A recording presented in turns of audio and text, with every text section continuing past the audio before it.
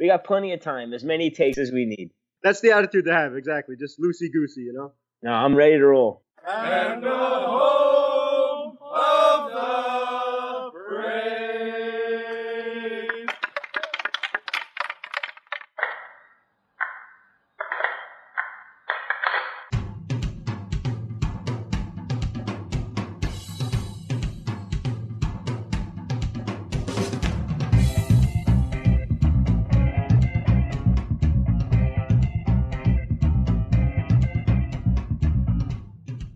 Game on!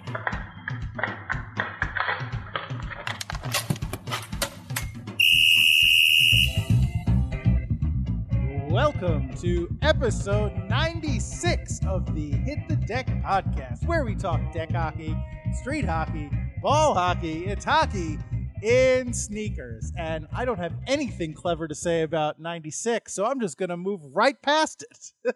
All right. How are you, James? A little beaten, battered, and bruised, but hanging in there. How about yourself, sir? Yeah, I could say the same, much the same about myself. Definitely beaten and definitely battered. I mean, as a goalie, I seem to be in a perpetual bruised state, so that's nothing new. But yeah, I am a bit worse for wear than I was when last we spoke. However, you know, I did get to play some hockey in the interim, so there's that. You know, that's always good. As we said when we spoke to Kevin Frost last week on the podcast, you know, it's even in defeat, it's hard to have a bad day playing hockey. So I got that going for me. More importantly, though, if you wouldn't mind talking about what you did the day after you played hockey. Ah, yes. Well, this past Sunday, my wife and I, in preparation for an ice skating party, not ours, took our 7-year-old daughter, ice skating for the first time. And we went to the rink where you and I go most often, James, the World Ice Arena in Flushing Meadow Park. And she had a blast. She really, it's funny. After we finished skating, we came off the ice shortly before they closed the public session. And there were some hockey games coming in, including some kids who I guess had a game. And my daughter says to me, hey, I want to play hockey. I want to play on a team. And I said, sweetheart, I don't even play on a team because I don't think I can skate well enough to play on a team. She's like, I can skate well enough. I said, sweetheart, you can't skate without falling down. Like, I love her. I love her enthusiasm. I love, you know, she wants to go out there and she wants to do it. But yeah, you know, for her first time out on the ice, she actually did really, really well. And it was a very proud day. You know, it was one of the best days I've had in a long time. And I was very glad that I could teach my daughter, impart what little wisdom I have. And by the end, I mean, she wasn't going out and skating laps, but she was able to kind of shuffle along on her own for a little while without falling down. Excellent. And, you know, for her first day, that's pretty good. Absolutely. And she, not on her own, but we were able to, like, she held my hand and we were able to glide for long stretches as long as we weren't going too fast. So that, you know, she really did very well. I'm very proud of her. Absolutely. And thank you so much. I think your wife sent us footage of you and your daughter on the ice and her laughter and the smile on her face. And it was just, I hope that's a memory you guys will have for the rest of your lives and long, blessed, successful lives that they will be. But just really so precious and so much fun to be able to see that. So thank you for sharing that special moment with us. And that's great. You never know.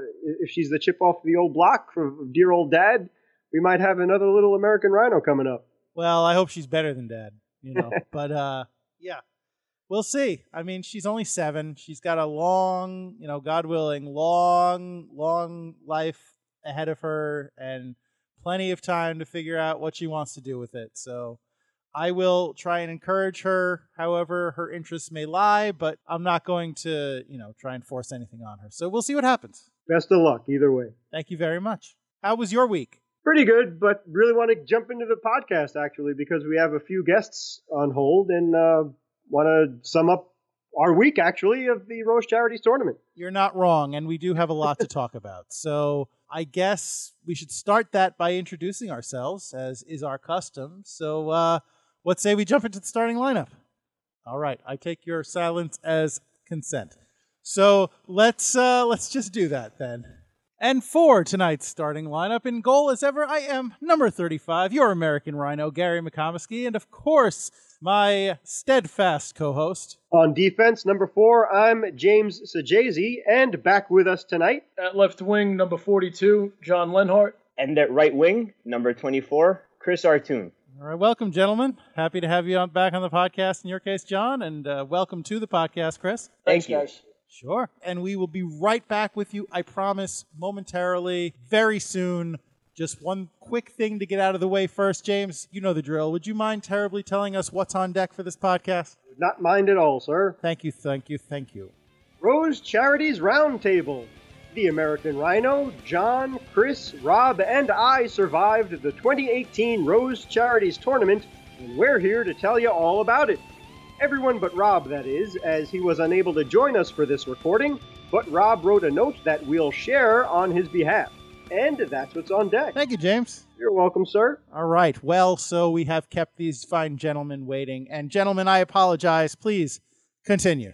Yeah, so the point of this podcast, as we said before, is the Rose Charities Roundtable. As we all survived it, that's a good sign, especially from last year. Gary and I went through hell, but we've already crossed that bridge. So again, yeah, thanks for joining us tonight, guys. And on behalf of Rob, our other teammate, before we get into it, just Rob wanted everyone to know that, and this is a quote, would certainly like to compliment the organizers on a well-run tournament and a fun day. Was very pleased to see all games being friendly and competitive, and will challenge myself to be more productive next year on a larger surface. So yeah, we miss Rob tonight, but we appreciated him coming out on our team at the charity event. And, obviously he was a little bit busy tonight, so couldn't join us on the podcast, but he was needed on the rink Saturday. So to kick things off, guys, Chris, thanks for coming on for the first time on the podcast, and thanks for listening too. We appreciate that. But starting off with you, Chris, what were your expectations of the Rose Charities tournament? Sure. Before I begin, again, I just want to thank you guys very much for inviting me. I'm a big listener and a big fan, so I'm very happy to be here and, offer up some of my thoughts. But in terms of expectations for the tournament, I think Rob really put it best. I was expecting, and I think, of course, the Rose Charities delivered great, competitive, passionate games. I think everyone there was great company, very passionate about the game and very passionate about the cause that we were supporting. And it was a pleasure to be a part of an initiative which helped out, residents in Cambodia. So I just thought it was a very noble cause, a great way to get exercise, and of course, a way to celebrate the game that we all love. Cool, man. So how about you, John? Expectation-wise, going in, I really didn't know what to expect. I mean, I've been playing, in tournaments for years. So, as far as the cause and being a charity event, I'm always a big supporter of that, no matter what sport it is. But getting out there, I expected the games to be competitive, and they were. The biggest challenge that you see is, you're going to have a 13 or 14-man roster with hockey, right? So us going with only a group of us 5, that we play with on a normal weekly basis, you just don't know how you're going to fill out that roster and how long it may take to gel. And that's a big challenge, knowing that you're only guaranteed 3 games, that if you don't gel right away, it could be a long day,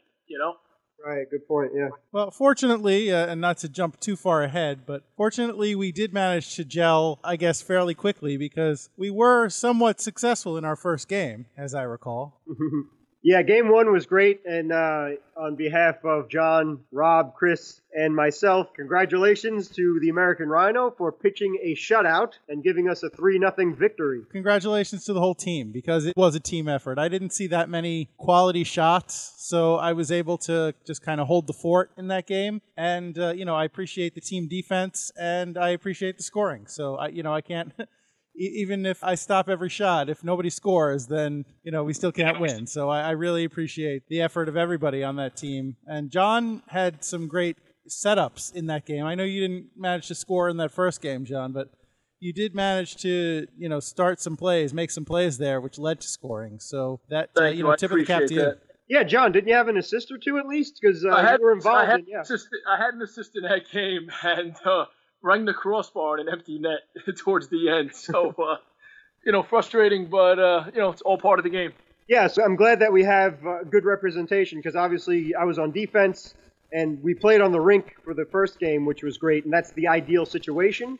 and we'll get into this a little bit later in the conversation. But so Gary and I were on one side of the rink. So Chris and obviously Rob as well, and you, John, were on the other side. So John, you were at center, correct? Yes. And Chris and Rob, I believe, were wings, correct? Yep. If you guys wouldn't mind just walking us through how those goals were scored, because it was kind of hard to see that we were about, Gary and I, you figure that rink was something like 100 or so feet away from the action. Right, absolutely. I don't believe I was on the rink itself for any of the goals, unfortunately, but from the vantage point that I had from the bench for all the goals, they looked like, I believe the first goal that one of our teammates, whose name was Crow, scored was just on a breakaway. From what I recall, I think the opposing team's defenseman flubbed a pass right on our blue line. And then Crow was able to pick his pocket and just bear down on the goalie mano a mano. And, he just had a very sweet shot right over his shoulder and, put it top shelf. And that was probably the most skillful goal that we scored. The other two are a little more hazy in my mind, but the only offense I really generated for the whole tournament, unfortunately, I think was my first shift when John fed me a pass. It was, I think I was on the point. I can't remember which side of the rink I was on. But top of the dot. You were on the right side, top of the dot, and you let a shot rip. That's right, and it was just swallowed up by the goalie. But that was about all of the offense I could muster during the tournament. But regardless of all that, our teammates were able to carry the load and bring us one victory, which is all that matters. Exactly. And before we continue, too, and John, I want to get your point of view as well on those 3 goals. But before we continue, Gary and I would just like to thank everybody that did come over and say hello, including Jackie Spiegel, the American Street Hockey Institute Media Director, and, of course, the 2 representatives from Rocky Sullivan's in Red Hook, Brooklyn, as Gary and I have talked about the Rocky Sullivan's crew, Greg and Sean, who we ended up playing against in Game 3, by the way. So thanks for coming over to say hello, and thank you for the stickers that we promised you, and please don't forget to spread the word of Hit the Deck. But great seeing you guys out there, and it was a pleasure to meet you in person, Jackie, and cool to see you guys too, Greg and Sean, as they were saying that Rocky Sullivan's wanted to do their tournament the same day as the Rose Charities, but because Rose Charities came up and there was a problem with the bus schedule of all things for them to lock down the streets by Rocky Sullivan's to do the annual George Kornienko deck hockey tournament. The bus services wasn't buying it, that they still wanted to go down the streets instead of being cooperative and just bypassing the area. And that's why they ended up playing at the Rose Charities tournament instead. But stay tuned until about June or July. They were thinking of doing the Rockies tournament. Hopefully it's not too hot. We'll see. But we'll keep you posted on that as we'll check in. And also for Jackie Spiegel, she has a lot of exciting things going on in June as well, as another international deck hockey tournament is coming up. So we'll keep in touch with her, and hopefully we can get a couple of players to interview for that. But getting back to the Rose Charities thing, John, I mean, from all the practice that you, Gary, and I did together, and I think that you and Chris were able to do some practices together as well going into the tournament. Yes. They did pay off, and you were the go-to guy for the offense. And thanks for mentioning Crow, Chris, before, because I think he was our leading scorer, if not one of our best weapons, who we eventually lost for the 3rd game because he injured his shoulder, unfortunately. But what were your points of view on the goals that were scored in Game 1, John? Yeah, the first one, like Chris had said, was Crow picked a pocket, on a sloppy pass and just went in on a breakaway and went, top shelf over the goalie's glove, for the 1-0 lead. The second and third goal, I was actually on the rink for both of those goals. And the second goal, Crow scored on it was either you or JW on defense that got us on a breakout pass pretty quickly. And I think he put a move on pretty much in the neutral zone and then just blew by the defense, went in and beat the goalie again, short side, 2-0. And then on the third goal, another breakout pass was they found me, coming over the middle. And I, put a move, came down the off wing, held back, and then found Sam in the slot at about 10 feet, maybe about 5 feet in. And got the goalie to go one way and then just went forehand, backhand, and tapped it in. And that gave us a 3-0 lead. And, we just played, stellar defense the rest of the way and, came up with a 0. Yeah, James, that was... Oh, go ahead, Gary. No, I was going to say, speaking of defense, you shouldn't sell yourself short. You should take the credit where it's due. You were working really hard out there on D, laying out and making the right defensive moves, blocking the passing lane and forcing shooters to the bad angle and just, playing some really solid defense. So that shutout is as much due to your defensive work out there as it was to anything I did. Yeah, Gary, I'd like to follow your lead on that. James, there was one of your shifts late in the game, maybe with about 5 minutes to go, and the game was pretty much wrapped up at that point, 3-0. But they were trying to score, and anytime you could get a shutout for your goalie and your team, you try to get it done, and do whatever you can to get it done. And you blocked the shot, got up, laid out, blocked another shot, got up, and then laid out again with like your stick to block a pass, in the passing lane. And that right there, if people were there to see it, whether, teammates, the opposing team, or just fans that were watching the game, when you see something like that, exactly what your job is as a hockey player, that you do whatever it takes, to help your team win. So, tremendous job, my man. I appreciate that, guys. But that's going to be it for the praise of my game, because the rest of the day was horrible for me, but we'll get into that later. But Gary, Mr. Deflection over here, tell us about you made some sensational saves there too. And forgive us for this Love Fest, listener. We will get into some more stuff later on. But Gary was terrific out there. He was a brick wall. We were going into that tournament. This was Gary's and my third time playing in the Rose Charities tournament, and we had not gotten a win. So right now, I just want to thank John. I want to thank Chris and Rob, and obviously Gary himself for earning that first win. And Gary, congratulations on the shutout as well. Please, if there's anything you could remember from that first game that you could walk us through, because you were just fantastic. You were getting screened and making saves. The pads themselves looked gorgeous, and the glove was working. Everything was looking so good, and you really earned that goose egg, because the team we played, we were Team 7, by the way, and I believe it was Team 8 was the first one that we played, and they were good. 3-0, that's a close game, for a 2-half game of hockey. And thank God the weather was nice, too, this time. But, Gary, if you wouldn't mind just kind of helping us out with a specific save you can remember, or knowing how much time was left and really knuckling down and keeping that shutout. I'd love to, but I really, there's not a lot about that game that stands out to me. I'm not blowing smoke. I really mean it. I didn't have to face a lot of hard shots. I do remember there was one sequence where I made a save on the left side and it popped out and I had to hustle across and was able to stop it on the right side. But, it's not like really that I'd love to tell you about some great, circus catch that I made or something, but I'm not being humble. I really can't think of anything, it's just one long solid stretch of stopping the shots that I should stop because they were, low percentage shots or they were coming right at me. So I know it doesn't make for exciting radio, but I can't think of anything. I'm sorry. Yeah, your humility is showing, definitely. That's not taken away from our defensive partners at all, because Team 7 defense was really, really good, and that obviously shows, but you are the true last defense, and you showed up huge. There were more than a couple of good shots. Unfortunately, there's no statistics to go over, and there's no footage of this, unfortunately, either. But from what I saw from the bench, there were a couple of breakaways, fine. The defense does its job by trying to funnel players to the outside or some bad angles and things, but there were very clean shots. There were shots when you were screened, and I do specifically remember a couple of times when the pad came out of nowhere and kept that puck out of there. There were some rebounds. There was a shot that slipped behind you, and you were able to turn around and make sure the puck did not go in.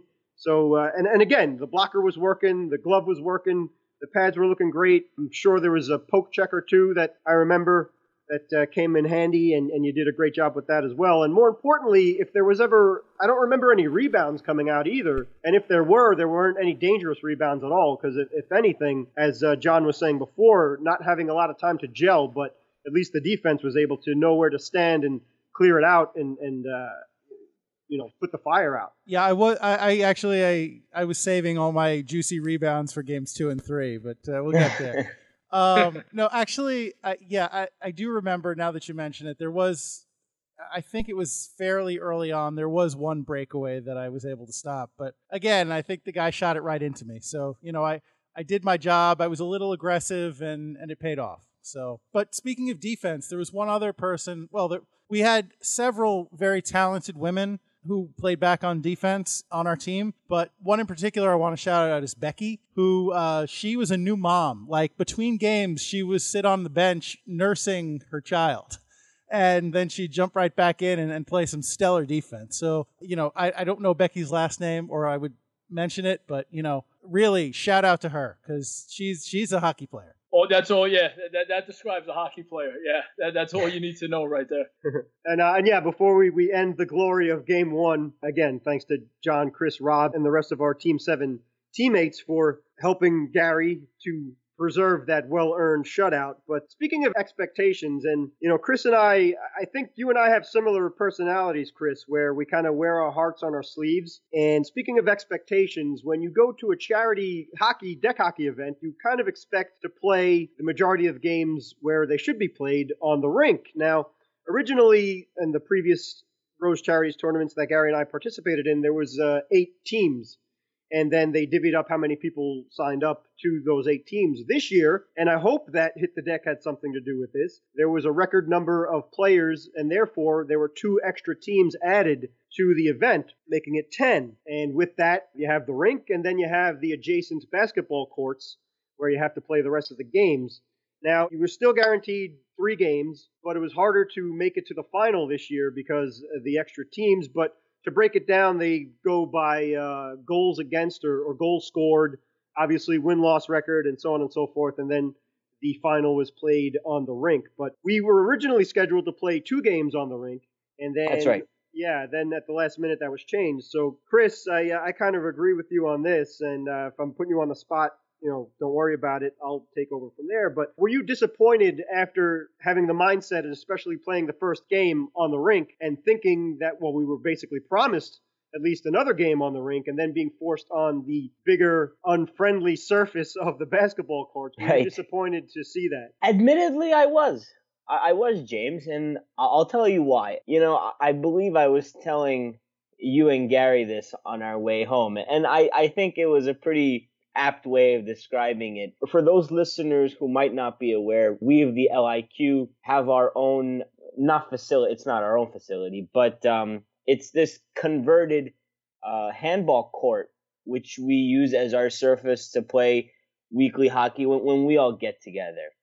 And, it's not very, it's obviously not smoothly paved. It does have its bumps and its cracks and what have you. And, it is a little narrow and not very wide for a hockey rink, but we make do. And we've gotten used to it and we enjoy it there. And I think for me, I regard that surface as our dump, if you will. And it's very similar to how Islanders fans regarded the Nassau Coliseum as our dump. Clearly, it wasn't the best place to play hockey, but it was our facility, and it had character, and we were used to it, and so on and so forth. And I just couldn't help but feel as though if members of the Rose Charities tournament wanted to play on a facility that was not a rink, they could have gone and done it on their own and enjoyed the company of their own friends or done whatever. So my disappointment stemmed from this anticipation of playing on a facility which was designed for this game, but that turned out to not be the case. And I can't help but feel as though it was for the right reason. I'm glad that the Rose Charities flourished this year. If I remember correctly, they raised over $9,000 in total proceeds to be donated to this very noble cause that we're supporting. And that's all well and good. But I think, James, you put it best. There was a little bit of frustration on my end, and I can only speak for myself when I say this, but I would have liked to have had at least a majority, if not all of my games, played on a facility that I believe we were led to think would house all the games. So I would encourage the next iteration of the tournament to perhaps find ways to ensure that everyone gets adequate time on the rink, because that's the most enjoyable surface, and it's where the game is played true to form. Well said. Yeah, and I agree with you 100%, especially being a defenseman. When you're taking boards away from a defenseman, that is a really major part of a defenseman's job, and especially a lot of times when things may get chippy a little or something like that, there's always teammates out there that always remind us, hey, it's for charity, it's for charity. And so you're tying the defenseman's hand. I'm making excuses here. I realize that, and we'll get into that farther. But just to reiterate, I agree or at least I feel I was very, very disappointed that, especially when it seemed that we were promised 2 games out of the 3 guaranteed we were going to play to be on the rink where we were supposed to be, and then all of a sudden we had the 2 games played on the basketball court. I was extremely disappointed on that. But John, did you feel the same way too? Were you kind of looking forward to playing on the rink and then being forced on the that horrible court? Yeah, I was. Yeah, I really didn't think much of it, as it was happening, as the decision was made. I mean, I'm just, you got to prepare the same way, just to be ready to play. It does change the game, though, obviously. And I think it showed at certain parts through, our second and third game of not being on the rink where plays may have went a different way. When you do have the boards, some of the players that may not be as experienced, you start to lose your sense of positioning. Right. And where you should be on the rink. The basketball court was a little bit more wide open. And, a lot of times it disrupted the flow of a game because the ball stays in play, right? Goes into a corner for a 50-50 or comes out. There were, I think, 1 or 2 times where I had to chase the ball down the stairs. And, after like a minute long shift, you got to run and get the ball. So, I mean, yeah, it does change the game a little bit. I don't think my frustration was as strong as yours and Chris's. But again, at the end of the day, games should be played on the rink. I do understand 10 teams and, you have limited space, to get the tournament done in the course of a day. But my feeling is, it is what it is, and we got out there and played, just wasn't all 3 games on the rink. So. Yeah, and before we get into game 2 and some of John's highlights, were you, Chris and John, were you guys expecting the, I guess, layover or wait time between games as well? Was that something that you were mentally prepared for? Because we didn't even start our first game until about 10:45, which was fine because personally for people that had to drive in, it's very difficult to park around that area. But I think the greatest highlight of all was that, John, you found a parking space. And please tell us, how did you find a parking space in downtown Manhattan? Well, if you know my backstory, I usually get lucky no matter where I go. I mean, I could find a spot in Midtown Manhattan at like 12 noon. But we got there at about 9 o'clock, and I said to Chris and Rob, as I'm driving, I said, we'll circle around a little bit. And, if we don't find a spot, we'll just throw it in the garage. So, we circled around a little bit and, saw a couple of spaces, but, just couldn't fit the car in them. And then I was going to do one more go around. And Rob's like, oh, I think that's a spot. So I go down the street, it's a one way. And then as soon as I start to go, Rob's like, oh, no, it's not a spot. So I circle around and I said, all right, we're going to throw it in the garage, right? And as I'm looking to the left, not even 100 feet from where, we're going to play, there's a spot that opens up and pull right in. And I'm like, it doesn't get better than that. So yeah, that's how we found the spot. That's the highlight of the day. So well done. Well, it's easier at the end of the day when when your legs are hurting and you don't have to go far to walk. You get in your car and head on home.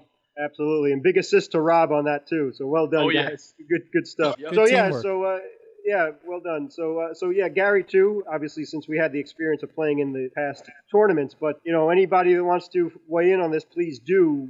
Were you, or I guess specifically Chris and John, since it was your first Rose Charities tournament, were you expecting that much of time between the games? I think so. For me personally, it was a double-edged sword because at the end of the first game, obviously, where we enjoyed a fair amount of success, it was an opportunity for us to reflect on what went well and what we could do to keep that momentum going.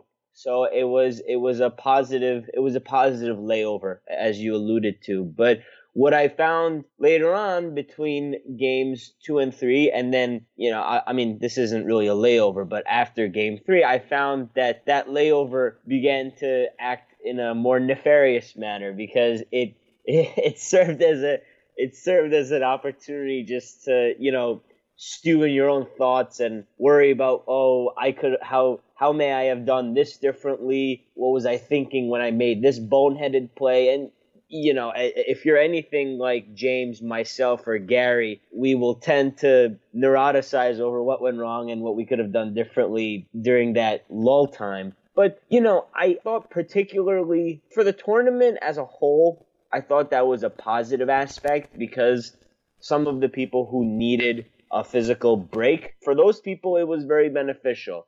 But I think, if you're anything like I mentioned earlier, like James or myself or Gary, you could start to do more harm than good because you would be thinking so much about what went wrong and what you could do differently later on that you just tended to get in your own head a bit. Yeah, well, I don't remember what we had in terms of layoffs the first year James and I played, but I know last year our second and third games were back to back, and that was brutal. Like I was having trouble standing up after the second game, and to have to immediately trudge over to the other arena, the other, it was from the basketball court to the rink in the case of last year, and like go right back out there with almost no breather and play another 45 minutes was just, it was rough, man. So I do not look a gift horse in the mouth. That I think that was great for me. And honestly, I didn't even really feel the layoff, the 2-game layoff that we had this year between games 1 and 2. I don't know if that's because they were moving things along quicker this year with more teams, or just because I was, tired and relishing that time off. But we sat on the bench, we scouted the teams that we were going to wind up playing a little bit, and it was, I enjoyed it. Maybe it was a little bit of a long layoff. I guess I did feel maybe a little bit cold, but I don't think it affected me that much. And I'd rather have the downtime to recover personally. How about you, John? Yeah, no, it didn't bother me. And, going into a tournament, I know, you always try to stay on schedule. That's, the number one objective. But, games run late, or, a couple of minutes, you're giving teams warm-ups and stuff. And before you know it, you're like a half hour behind schedule. So, that's what, allows you to sit for an extended period of time. I'm a creature of habit. So, to have, an hour in between games, it helps me because, I go through a regimen, where I'll rest, I'll recover, and then I'll start getting ready for the second game and, stretch and whatnot. And when you get to my age, you need that. I'm not in my 20s. You can't just run out there and play all day. And, I remember those days, but they're long gone. I think where it started to do me in was by that last one. And, having a little bit more than an hour, I think we had, 2 hours in between games 1 and 2. That's right. It started to affect me by the third game. And I guess we could get to that in a little while. But no, going into game 2, I felt good. Stretched and got out there and, was ready to go. So, yeah. Okay, cool. So, yeah, I agree with you guys, too. I think Chris said it best. It was a double-edged sword. But getting into game 2, where we were relegated to that basketball court, I'm going to kick things off here because I'm really embarrassed, and that was unnecessary that you guys were overly generous with the kind word you said about my performance in the first game. But I gave it all back immediately in game 2, and I'm publicly apologizing to my Team 7 teammates, including obviously specifically Gary, John, Chris, and Rob, because game 2 slipped out of control, and it was, I don't care what anybody says from this point on, it was solely my fault. Now, playing on the basketball court, yes, exactly. It's a bigger, wider surface. As John was saying, there are many areas for the puck to get away, and you have to run after it, so it's a lot more energy just to run back and forth and then to go and grab the puck. And you only have about 5 seconds to get the puck back in play, and there's never an open player at that point. So it's basically, pick your poison to who's going to pick off the puck if you're able to even pass it to where you're supposed to. And the surface itself, it's a basketball court, so there's multiple hoops there. So for, I don't know how many, something like 8 hoops or whatever the case is, to give you an idea of how big it is. So in some aspects, there's that rough concrete, and then there's the broken, surface that the basketball courts themselves are made out of, as you're familiar with a basketball court where the paint is, so to speak, and big cracks, and it's slippery. I remember my first shift, I came out there, I get the puck, and I slip and fall, and then I think I turned it over, so that was a nice way to start off game 2. And then another thing that I really regret, and I think we were tied at the time, or maybe we even had the lead, was really early in the game, something like 2-1 or 2-2. And Gary makes a great save, gives me the puck to control and pass along to my teammates. And my worst nightmare happened. I totally whiffed on the pass. It went about 3 feet right into the opposing team's stick, who was camped right in front of Gary, and I just handed him a goal. And it's the worst nightmare. It's what you practice to do that you hope will never happen, and it happened, and it was solely my fault. And then from that point on, it just started spiraling. I've watched enough sports and played enough sports to know that there are backbreaking and momentum-changing events that happen, and that's what happened to us. So from that point on, it was just we were a different team, and as John was saying before, with the bigger surface, it was the line changes became sloppy. We lost our focus, and it was all because I brought you guys down with me. And please don't make excuses about it later on or anything like that. That's what happened. It's the truth, and it's been eating at me since. But as Chris was saying too, between the games 2 and 3, I tried to apologize to as many teammates as I could, and it was just really eating me alive, and it was horrible. But John, at least you had at least one goal in game 2, if I'm not mistaken. I got us on the board with the first one, which seemed like about a minute in. Yeah, it was really early. Yeah, it was early. I think they got a couple of shots. Gary made some saves, and to remember the play, it went down into our end, and JW. I mean, it's the way you draw up a play. It was two passes, and then the ball was in the net. JW would have stretched past to Sam, and then Sam came down the right wing, and I went hard to the net, and kind of found the open space, and Sam gave it to me on my backhand. I went to my forehand. Goalie was hugging the post, and I really didn't have much of an angle, and I kind of just stuffed it inside the post backhand, and rattled home, and it was pumped up. A minute in to go up 1-0 on a good team, felt nice. And that's part of the game. You know what I mean? You score, they score, and you don't know how it's going to turn out, but it was definitely off to a good start at that point. Right. Yeah, I will say that, you mentioned the angles before, John, inexperienced guys not being able to read it. I will say as a goalie, that basketball court does kind of mess with you in terms of being able to read the angle that the shooters are shooting it. Because, you're not used to the same like touchstones for where the net is, where, how far out you are, where you are in relation to the net. And so you can, or at least, well, I'm only going to speak for myself, but I know I got caught a couple of times where I thought I had the angle played, well, and someone winds up, sniping over my shoulder into the corner. And it's like, how did that get through? I thought I had it completely covered, but I guess not. So yeah, it could just be a case of that goalie not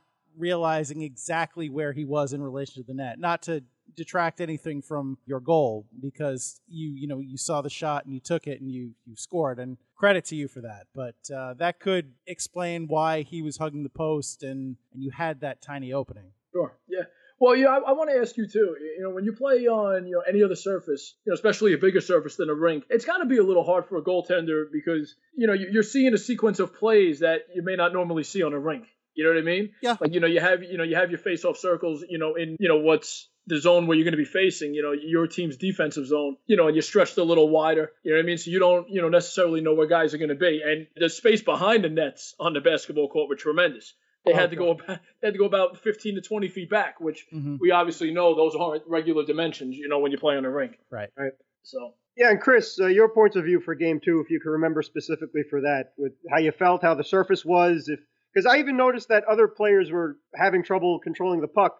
As Gary even gave us a quick warning before the game started, that the ball really bounces horribly on that surface because of the cracks and whatever else. And personally for me, I just couldn't feel the puck on my stick. It just didn't feel right. And one of the reasons why I just totally lost the trust of my teammates and just didn't get the puck at all for the rest of the game, and deservedly so. But did you feel, Chris, that it was a little bit different and the puck wasn't going where you wanted it to go or handling the way you wanted it? Plus the fact, just before you answer, there were the basketball hoops to deal with and the poles where they were in play. So the other team, I guess, if they were familiar with Mafo that have played there before, they knew how to get around those poles. And they used them against me in a few aspects, but I don't know if John and you were victimized by that. But Chris, did you feel that it was hard to control the puck and at least keep it on your stick and go where you wanted it to go? Yeah, James, it's funny. You took the words right out of my mouth because I was going to cite the, I guess you could call it from a traditional basketball hoop. They were almost like stanchions or columns, if you will, that were mounted into the concrete that were supporting the actual hoop and the backboard structure. I mean, oh my Lord.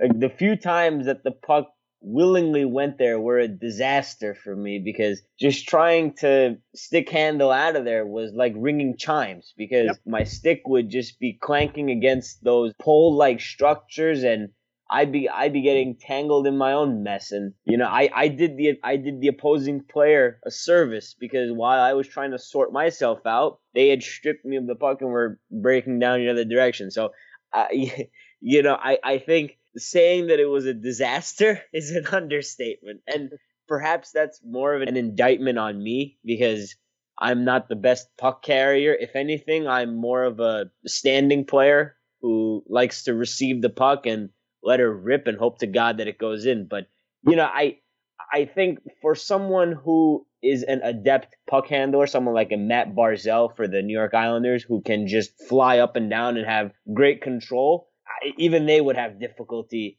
on that basketball surface. So again, similarly to you, I don't want to make excuses. I clearly was not up to snuff, but I think the basketball surface did pose their own challenges. But just to make a quick side point, and we discussed this amongst ourselves during the downtimes between matches, but I felt that our practices at Castlewood and our weekend sessions at Castlewood did give us some sense of an advantage with respect to playing on the basketball court, only because that the Castlewood surface is not very good on its own right, and playing on this basketball surface was, I guess you could say, somewhat similar to that, whereas obviously playing on the rink is ideal, but I would say that the basketball surface was worse than Castlewood. But at the end of the day, it is what it is. But it was a worthy challenge, no doubt about it. Yeah, very good point there too. As I was trying to say before, was where the basketball courts themselves, between the hoops, it's kind of like an asphalt surface, so it's a bit slippery, more slippery. Gary even gave us a quick heads up for the defensemen and for our offensive players that a lot of times people who were used to playing on that basketball court would shoot from those areas because it was a smoother, truer shot that you could take as opposed to the concrete. So yeah, you're going like, I don't know how wide the basketball court parts with the asphalt were, which had huge cracks in them too. But going from the smooth surface then to the rough surface and all that stuff and dealing with the cracks and the stupid poles on the side was really horrible and a nightmare. But you're right. We're not trying to make excuses here. It's not trying to be sour grapes. We're just saying that there was a lot more going against us than there was going for us. And I do think that the true Team 7 showed up in Game 1. And then, thanks to me, Game 2 and 3 was another team that was playing, pretending to be Team 7, especially when we'll get into this for Game 3. We lost one of our leading scorers in Crow because his shoulder was hurt. I believe he hurt it in Game 1, as a matter of fact, and he got it out through Game 2. He did, and he battled through the rest of that and Game 2, and I guess by Game 3 he was just couldn't couldn't deal with it. He may have heard it just carrying around that giant boombox that he had. Hey, you know, we need to, outside of playing hockey, one of the highlights was when he blasted "I Am a Real American," and Gary was striking up the Hulk Hogan poses as I'm shooting on him in pregame before Game 2. So if you were lucky enough to stop by and see that, you were treated to, quite a scene. What you gonna do, brother? Well, James, I know you're dead set on blaming yourself for all of our woes in those two games, but I will point out two things. One, there was only one player on our team that was on the surface for every goal, and that was yours truly. And second, we actually, in both games, 2 and 3, we played very competitive first halves. We went into the half in both games down only 1 goal. So those were both, in spite of what you may think about killing the momentum, we were in those games for quite a while. I think we just kind of lost our legs as a team in those second halves. So you really, I know it's your nature, but you really shouldn't take all that on yourself. All right, well, that's up to debate, but thanks. But anyway, it'll make me think. I don't know if I'm going to play in another Rose Charities tournament, but we'll worry about that later. But yeah, and the other thing, too, is that thank God the weather was so much nicer this year than it was last year, because how Gary and I and everybody else who participated in last year's tournament, including Brett, who made it all the way to the finals, LIQ's own Brett, the sun is, if it's out, it's beating down on you, and there's really not much shade, if any at all, around the courts over there and the rink. So when the sun is out, it's out. Unless you bring an umbrella or something like that or find shade somewhere, good luck to you. And the other thing, too, that's going to weigh down on you. So Chris was saying with a double-edged sword, waiting for the next games to start, or like Gary mentioned, too, you play back-to-back. I don't know, we pick your poison type thing, but at least it was much cooler this year. There was a breeze, so that was excellent as opposed to last year's 85 degrees and heat. And how we all didn't pass out was beyond me. But anyway, yeah, I think that kind of catches up with you, too. So between the bigger surface and having to go after pucks that go out of play and stuff like that, and the rough surface, too, where it's not – because other players were having trouble dealing with the puck and passing and doing accurate things with it. But, the other team had the same conditions as well. So you got to put that in perspective. But is it good to put Game 2 to bed and go on to Game 3, or anybody else have anything else to say about Game 2? Yeah, I'd just like to point out that the team that beat us in Game 2 did go to the finals, so they were clearly a talented team. So we did get beat by a good team. We didn't, lose to scrubs. Here. Yeah, John, you found out that was the case, that they went to the finals? Yeah, I saw an email earlier today from Rachel. I don't know if you guys had received the email as well. But yeah, they didn't say what the final score was in that final game, but it didn't surprise me. That team that we played in Game 2, like Gary had said, we hung with them for a half, and then I think in that second half, they just wore us down. And sometimes you tip your hat. You know what I mean? If you don't play well, it's frustrating. But at times when you play well and if other team beats you and top to bottom they may just be a better team than you, it is frustrating. But it's all part of the game, right? Yep. So on to Game 3. I mean, I don't have much to say about Game 3, as the guys were saying too. There was a long wait between 2 and 3, not as long, but I just remember trying hard and Gary not quitting either. I believe it was Game 3 where, again, it was a similar situation as Gary was saying before. We were hanging tough in the first half, and then in the second half, things kind of got away from us. But I remember a specific save that the American Rhino made, and I think it was Game 3, because it was minutes left to, we were down by, 4 goals or whatever the case was. But the American Rhino makes the initial save, and then there was, I believe it was a rebound, but basically he was down, and the shooter went top shelf, and Rhino got that pad up and blocked that puck from going in. It was remarkable and really quite commendable too, because that just speaks for our teammates that we didn't give up. We tried our best. We were hustling. We were doing what we could do. We weren't complaining and doing our best. And that's what a hockey player is. You play from beginning to end, no matter what. If you're up by a bunch of goals, if you're down by a bunch of goals, if you're tied, you play until the game is over. So kudos to you, American Rhino, on that. Yeah, well, I don't like to give up. Sometimes my body gives up on me, but if I have it in me, I don't like to give up, because at that point you're playing for pride. Yeah, and there was a beautiful goal that I remember specifically that you scored, John. If you wouldn't mind, when your wife and son showed up to root for us and specifically for you, you really put on a nice little show there for them. If you remember that goal you scored in Game 3, and walk us through it, please. Yeah, at the time we were down 2-0, and I think it was like maybe with about 8 minutes left in the first half, and we kind of just took over as a team those last 8 minutes. And I started to forecheck, and puck went out to about the center of the court, and I was forechecking the defenseman, and he kind of panicked. I lifted his stick, picked his pocket, took the ball, stick handled into about 15 feet of the goalie, and let one rip, and beat the goalie glove side, and little treat for my son, I guess. So that's always nice. But it's nice for the moment and nice for him. But again, it's a team game, and to come up short, individual stats really don't matter when when the final score is what really matters. With your teammates. So the thing that I want to say about that team that we played in the Game 3 was they were really good at cycling. Like that's how they scored most of their goals in that game. They. Somebody would come down on defense and get in front of somebody or slow them up and stop. One of their teammates would come down, on the wing or whatever, past them, and be right back in position for a 2-on-1 or a 3-on-1. No matter how they got, stopped or held up or whatever play they were trying to execute got broken, they were able to come back and, almost immediately continue in a different configuration, and that, just speaking as a goalie, that made my life difficult. You don't have a chance to breathe. You know what I mean? You got to be really don't have time to rest. But I think that also plays into where maybe a couple of those guys have been playing together for a while as well. And when you have a charity tournament like this where you're not entering your own team with, let's say, however many man roster, 12 to 15 players, where you have that comfort level where when I play with, you guys as teammates on a weekly basis, some of you guys, I don't even have to look. I know where you guys are going to be.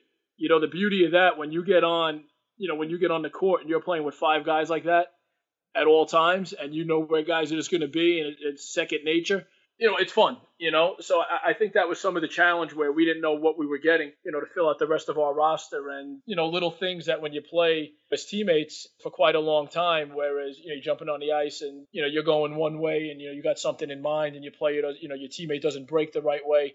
and now your pass, doesn't get executed, or, vice versa. You're looking for the pass and they go a different way. So, I think, it's hockey, right? And we all got out there and, we all love to play the game, but to me, on a personal note, that was a concern of mine, and and I think at times it showed. But again, it was nice to get out there and to play, and I would do it all over again. So. Actually, John, I want to follow up on that, and I'm sorry, I feel like Chris has been left out of the conversation a little bit, but I wanted to ask you, actually, John. I know that a couple weeks ago when we were playing, you and Rob specifically, you had great chemistry, and since you did have the opportunity to be teammates in this tournament, but I noticed you were on different lines. How did that kind of settle out? Well, we to open in game one, we had said that it was going to be Chris at wing, Rob at the other wing, and I would center the line. And one of our teammates, I believe her name was Mia, she's like, "Oh, I want to get on the first line." And it just kind of, I think Rob just kind of took a back seat, took the high road, and she ended up being on our line, pretty much all day, and that's kind of how that played out. I think what also, kind of did us in a little bit too. And again, I think some of it, lends its hand to, not being familiar and, meeting people for the first time and then jumping on the court, as soon as you meet them, or, just the understanding how much time, like, a solid shift is and coming off and not being on the court, for 2 minutes, 2.5 minutes at a time. It may not catch up with your game one, but it definitely starts to catch up with your game two and game three. Quicker shifts in hockey are more productive.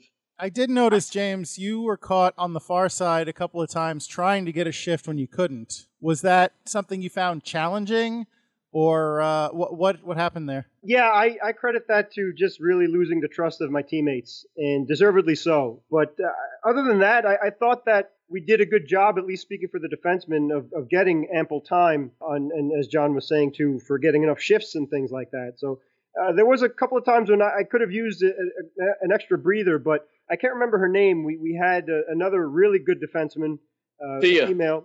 Tia, Thank you. yes. And at one point she had to go take a break, and so therefore we had to compensate for that. So there were a couple of extra shifts that we had to accommodate for, and I think that's what kind of messed things up a little bit for the rest of game three. But other than that, I felt everybody was generous enough with line changes and things of that nature. Chris, did you feel that you had enough time on the court during the game? Absolutely. I really enjoyed the fluidity of having a varied number of teammates. And I think John was, obviously you guys have spoken at length about John and what he brings to a line. But what I appreciated was, and I can't believe I'm saying this, but on the basketball court, since the dimensions were obviously much larger than that of a traditional rink, playing with someone like John, who is a very ball possession oriented player, gave someone like me, who's more of a point and shoot kind of player, the opportunity to find some soft space in the slot or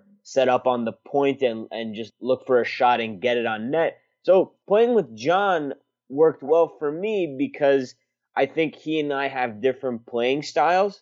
So I felt comfortable knowing that he would bring it into the O-zone, and it'd be my responsibility to avail myself to him and give him an outlet to relieve pressure or execute a play. And I found that the amount of playing time that I received was fair, and I think I speak for everyone when I say that the playing time was divvied up very fairly. I think everyone saw a reasonable amount of deck time. Well said, sir. And yeah, thanks for bringing that up, Chris. Before we end this conversation, John, thank you so much for taking the lead, because there's always one player, as everybody said, we're not a real team. We just met for the first time, a lot of the players there. But we need someone to step up and be a leader and lead by example as well. So, John, you did a great job with that, setting up the lines, and Rob for being a gentleman. That's God bless him for that as well. So great job with that. So thank you, John. Thank you, guys. I appreciate it. You make it easier for me. And, you guys are good teammates, and it's always an honor to get out there and play alongside you guys. You win or lose. You know what I mean? Battle to the end. Amen to that. Yeah. All right. Well, any final thoughts besides that before we finish up here? Yeah. When's the next tournament? It's funny you mention that, actually. It's funny you mention that because I believe it was on the same email that detailed what the total proceeds were of the afternoon. I believe on that same email towards the bottom indicated to be on the lookout for details to come about a tournament in Ocean City, Maryland. I believe it was dubbed Hockey and the Beach or something to that effect. Yeah. So, there you go for all the listeners out there. That could be a little teaser in terms of what to expect with the future deck hockey tournaments in the Northeast region. Hopefully the games are on a rink and not in the ocean. Yeah, Yes. right. And if you listened to last week's episode of Hit the Deck, you also heard us talking about the tournament in North Carolina in July. The, what is it, Summer Shootout, I believe it was called? Yep, Mr. Kevin Frost already beat us to the punch, so we have an invite officially. We've been called out. Yeah, in North Carolina. And that is assured. Kevin did a fantastic job organizing that, and it is in a rink, and Sport it's air court. Conditioned too. That works for me, boys. Just let me know when and where, and I'll be going. All right, well, we'll work out the logistics on what we're doing next. But besides that, anything left to add about the Rose Charities tournament? No, I'm good. That's it for now. All right, well, I want to thank both of you for being on the podcast tonight, and Rob in absentia, who for being a great teammate and for passing along his thoughts. It's a shame he couldn't be here, but hopefully next time we'll be able to get him on the show. Guys, have a great night, and we'll see you out there pretty soon. Thank you, You guys gentlemen. too. Thanks again. Thanks for having me on. Likewise. Thanks, guys. Appreciate it. Great job. Last minute remaining in the podcast. Thank you, Pops. Pops was not at the Rose Charities tournament in body, but I'm sure he was there in spirit because his son was playing and proud parent and all that. So thank you, Pops, for being the voice of the podcast and for, all the support that you've offered us over the years. Thank you to Anthony Sajazi for contributing music to this podcast. Thank you to the LIQ for sound effects. Thank you, of course, to John and to Chris for being part of the podcast tonight and sharing their insights and giving you the whole picture of how Saturday went down. We appreciate your thoughts, gentlemen. And thank you to you, of course, always for listening to this podcast. Without you, we would be nothing. So if you would like to continue to listen to this podcast and you're not already subscribed, please do so at Apple Podcasts or Stitcher or the Podbean app or any number of other places where fine podcasts are distributed. Another place that you can find this podcast distributed is YouTube. If you are so inclined, we have our YouTube channel. We post all the podcasts on there, as well as the occasional video of exclusive YouTube content, usually how-to stuff. Sometimes we have play-by-play of games that we have been able to call up there. There's all kinds of great stuff on that YouTube channel. You should check that out. And please, if you are checking it out, subscribe. I don't want to go out on a limb too much here, but I dare say you probably have a bunch of subscriptions already on your YouTube account. And, one more probably won't mean that much to you, but it would mean the world to us. So if you would consent to do so, please, please, please consider subscribing to us there and subscribing to our podcast generally. So if you'd like to talk to us, if you'd like to tell me, how dare I presume to talk about how important your subscriptions are or aren't, you can do so at hitthedeck@gmail.com. You can email us there, or you can tweet at us at hitthedeckpod. Or if you check out our Instagram, which is at hitthedeck, you can see some pictures that we took recently in preparation for and at the Rose Charities tournament. And you can check out my new pads. You can check out the tape job that I did on my new pads, which I mentioned last week, and they're beautiful. That's all I will say. I got many compliments, and I'm not fishing for compliments here, but I think you'll enjoy it. So all that being said, James, is there anything that you would care to add? Just thanks for listening, folks. Yes, thank you. Thank you, James. Thank you for speaking. And so that being said, as ever, I will end with this sentiment. Whether you are playing in a competitive tournament or just going out and shooting around, whether you are breaking up set plays, or whether you are scoring all the goals, regardless of what you find yourself doing, I would urge you always to remember it's deck hockey. Don't be that guy. Thanks, everybody. We sure got out of there in a hurry. Podcast is over. Don't let the door hit you on the way out.